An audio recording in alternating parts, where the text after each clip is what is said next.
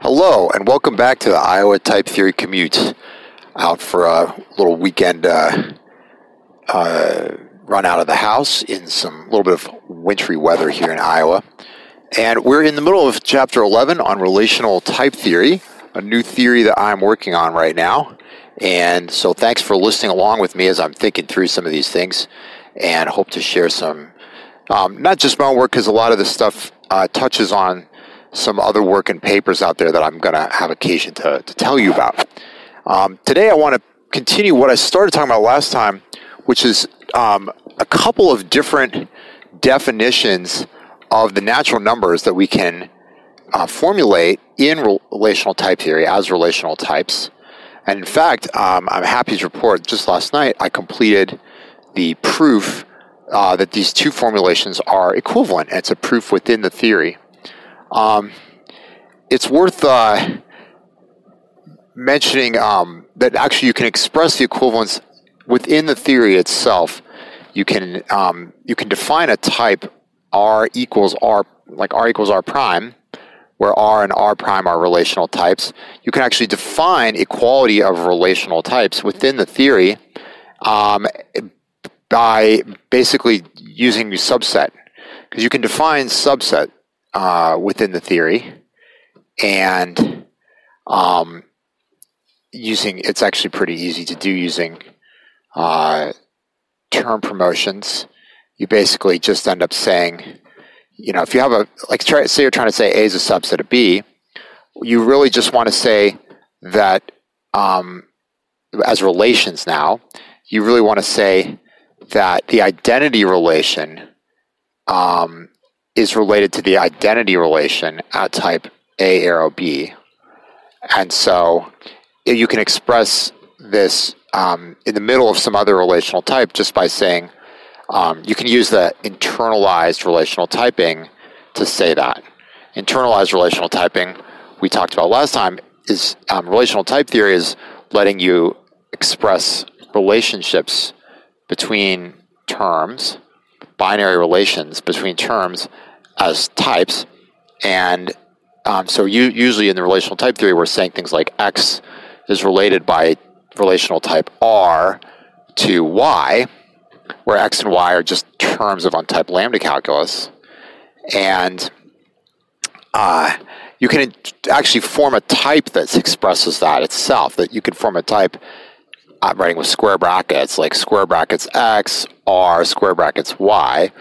And you do that using these term promotions. So a term promotion says we're going to view a term as a relational type. What relation is it? It's basically just the graph of application of the term. So X is related by a term T to Y, just if Tx is beta eta equal to Y. X related to Y by a term. You're just saying, well, if you apply the term to X, that gives you Y, where it gives you is beta eta equality. Okay, so we can form, so using term promotions, you can form this internalized relational typing just by saying, if I want to say as a type that X is related to Y by R, I'm just going to say Kx R K, well, let's see, just one side of the relational typing, let's say, I just want to specify that X is related by R to whatever I'm in the middle of speaking about, right? Because in these relational types, the whole idea of relational type theory is to make implicit a lot of quantified stuff that you otherwise would have to spell out in painful detail, right? So when I write A arrow B as a relational type, that's the semantics actually says what that means is for all X and X prime, if X is related by A to X prime, then F of X is related by B to G of X prime, where F and G are the two terms you're trying to relate with relational type A arrow B. Now that is a mighty mouthful compared to just A arrow B. And that's the point of relational type theory, is to use a very compact syntax for these complex relations, if in fact for logical relations. So we're basically denoting logical relations by the types which usually would give rise to them. Anyway, so anyhow, I think I won't walk through again any more about how we define internalized relational typing, but we can do that. And using that, we can express a relational form of induction as a type. The type is for all x, if 0 is related by x to 0, and if successor is related by x or x to successor, then x. Where between the sort of base and the step case, so we have this type saying for all x, and we say basically base case, step case, x. But base case, step case, x, what's separating those, we can use this implicit product, like a fat arrow, which just means that the final x we're using the relational type is going to be applied to the terms we want to relate by the entire type, right? We're going to say terms x and y are related by this big quantified type. Well, by using this implicit product arrow, when we get down to that last x in the type, we're still speaking about x and y, as opposed to, say, speaking about eliminations or applications of x and y. And speaking about eliminations, applications of x and y is what happens with what I'm calling the parametric naturals. So these were the inductive naturals that basically have base and step case that make total sense. And it's just a binary generalization of these from the usual unary form of induction. The parametric naturals, though, are the ones you get for the type that's just for all x, x arrow x, arrow x, arrow x. That's the type we usually use just for Church-encoded naturals in standard unary type theory. But here we're interpreting it as a binary relation. Okay, so we have to review, to make sense of that as a review, we have to remind ourselves, this type for all x, x arrow x, arrow x, arrow x, how do we really understand Church-encoded naturals as having this type? Well, Church-encoded naturals, if you give a natural number, like say you give 3 a function f, so you take 3 and you apply it to function f, it's going to give you back f composed with f composed with f. It gives you the threefold composition of f with itself. And so for any type x you want, if you give the natural an xx function, it's going to give you another xx function, namely this iterated composition of the function. Okay, so now if we return to that type for Church-encoded nats and view it as a relation, what we're saying is x and y, what does it mean to be related by this parametric natural number type? It means that for any relation you want, if you have a pair of functions f and g that are related by x arrow x, where x is the relation you want, then the first number, like x of f, is going to be related to y of g by, again, x arrow x. So being related by a type x arrow x means given inputs a and a prime, they're related by x, the outputs of your functions on those a and a primes, so your f of a and your g of a prime, will also be related by x. So anyway, we have these two types, parametric naturals and inductive naturals. Parametric naturals it's really beautiful because the type is just a system F type. Whereas inductive naturals, we had to pull out some of our relational bag of tricks to express it, but we could do that, which is pretty awesome.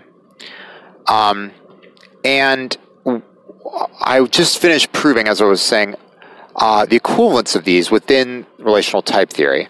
So I can prove that the meaning of the one type is a subset of the meaning of the other, and mutually. And the key part of that proof, and you can find this proof in essence, is in this paper by Philip Wadler called the Girard-Reynolds isomorphism, which I think I will talk about more, partly so I don't just blabber on about my own research too long here in this chapter, but also it's absolutely related. I mean, it really is presenting essentially the same ideas, but in quite a different sort of setup. Proving this equivalence of the two types. And the key idea, at least in the way I worked through it, is you need to prove the relational typings of the constructors for natural numbers. So we want to prove that 0 is related to 0 by both of those different definitions of natural number. Parametric naturals and inductive naturals both need to relate 0 and 0, and they both need to relate successor and successor. And once you've proved that, it becomes quite easy to show the relationship between these two types.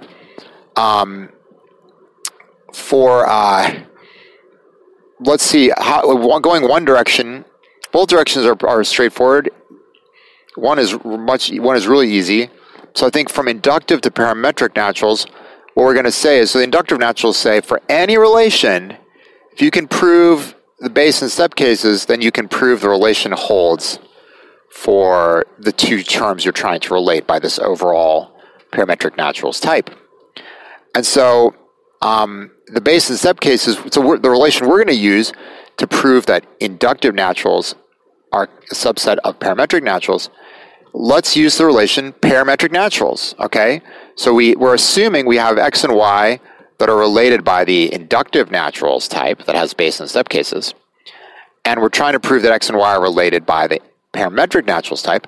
Well, from our assumption that x and y are related as inductive naturals, we can instantiate the quantified x with the type nat p, parametric naturals.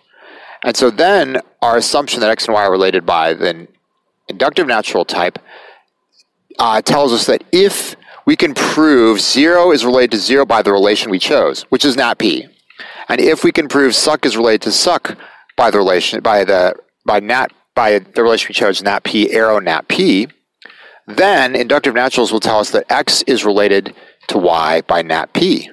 And hey, that's perfect. That's exactly that falls right away, right? We just say, as I was mentioning, we need to prove that the constructors of the natural number type are related to themselves at the appropriate relational types.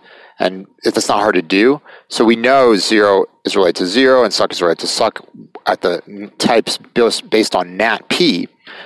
And so we have what our inductive nat required us to provide. It says if you want to show that x and y are related by nat p, you need to show that nat p relates 0 to 0 and is closed under successor relationally. And we have that. So that direction is very easy. Inductive nats implies parametric nats. Is just basically follows from the relational typings of the constructors as that type nat p. Going from parametric to inductive uses the same trick, but when you follow exactly that same recipe, you don't end up with quite what you want, because you want to know that x and y are related by the inductive natural type. But what you get from the parametric naturals is that x applied to suck applied to 0 is related to y applied to suck applied to 0. Now, applying x and y to the constructors just rebuilds x and y, and it's a principle called reflection. You can see it called reflection. I don't really know exactly why it's called that. It doesn't have much to do with reflection as far as I know, as it's used in other contexts in computer science or logic. But that's what it's called in some sort of like algebra of programming kind of literature. Maybe I've even mentioned this principle before. We've made use of it here at Iowa First stuff. Anyway, so that's actually what you need. You need this reflection principle that says, if I've got x suck 0, and I know it's related to y suck 0, but that implies x is related to y. And it's actually not very hard to show. It does need, sort of putting all the pieces we have together, it does need transitivity and symmetry of the inductive nat type. But that can be shown pretty easily as well. And so that sort of puts together these two facts to show that nat p and nat I are equivalent. And you can prove that within the theory. Okay, anyway, thanks a lot for listening to this podcast. And next time I'm going to plan to tell you a little bit about this paper of Wadler's called the Girard-Reynolds isomorphism. Hope you're safe wherever you are.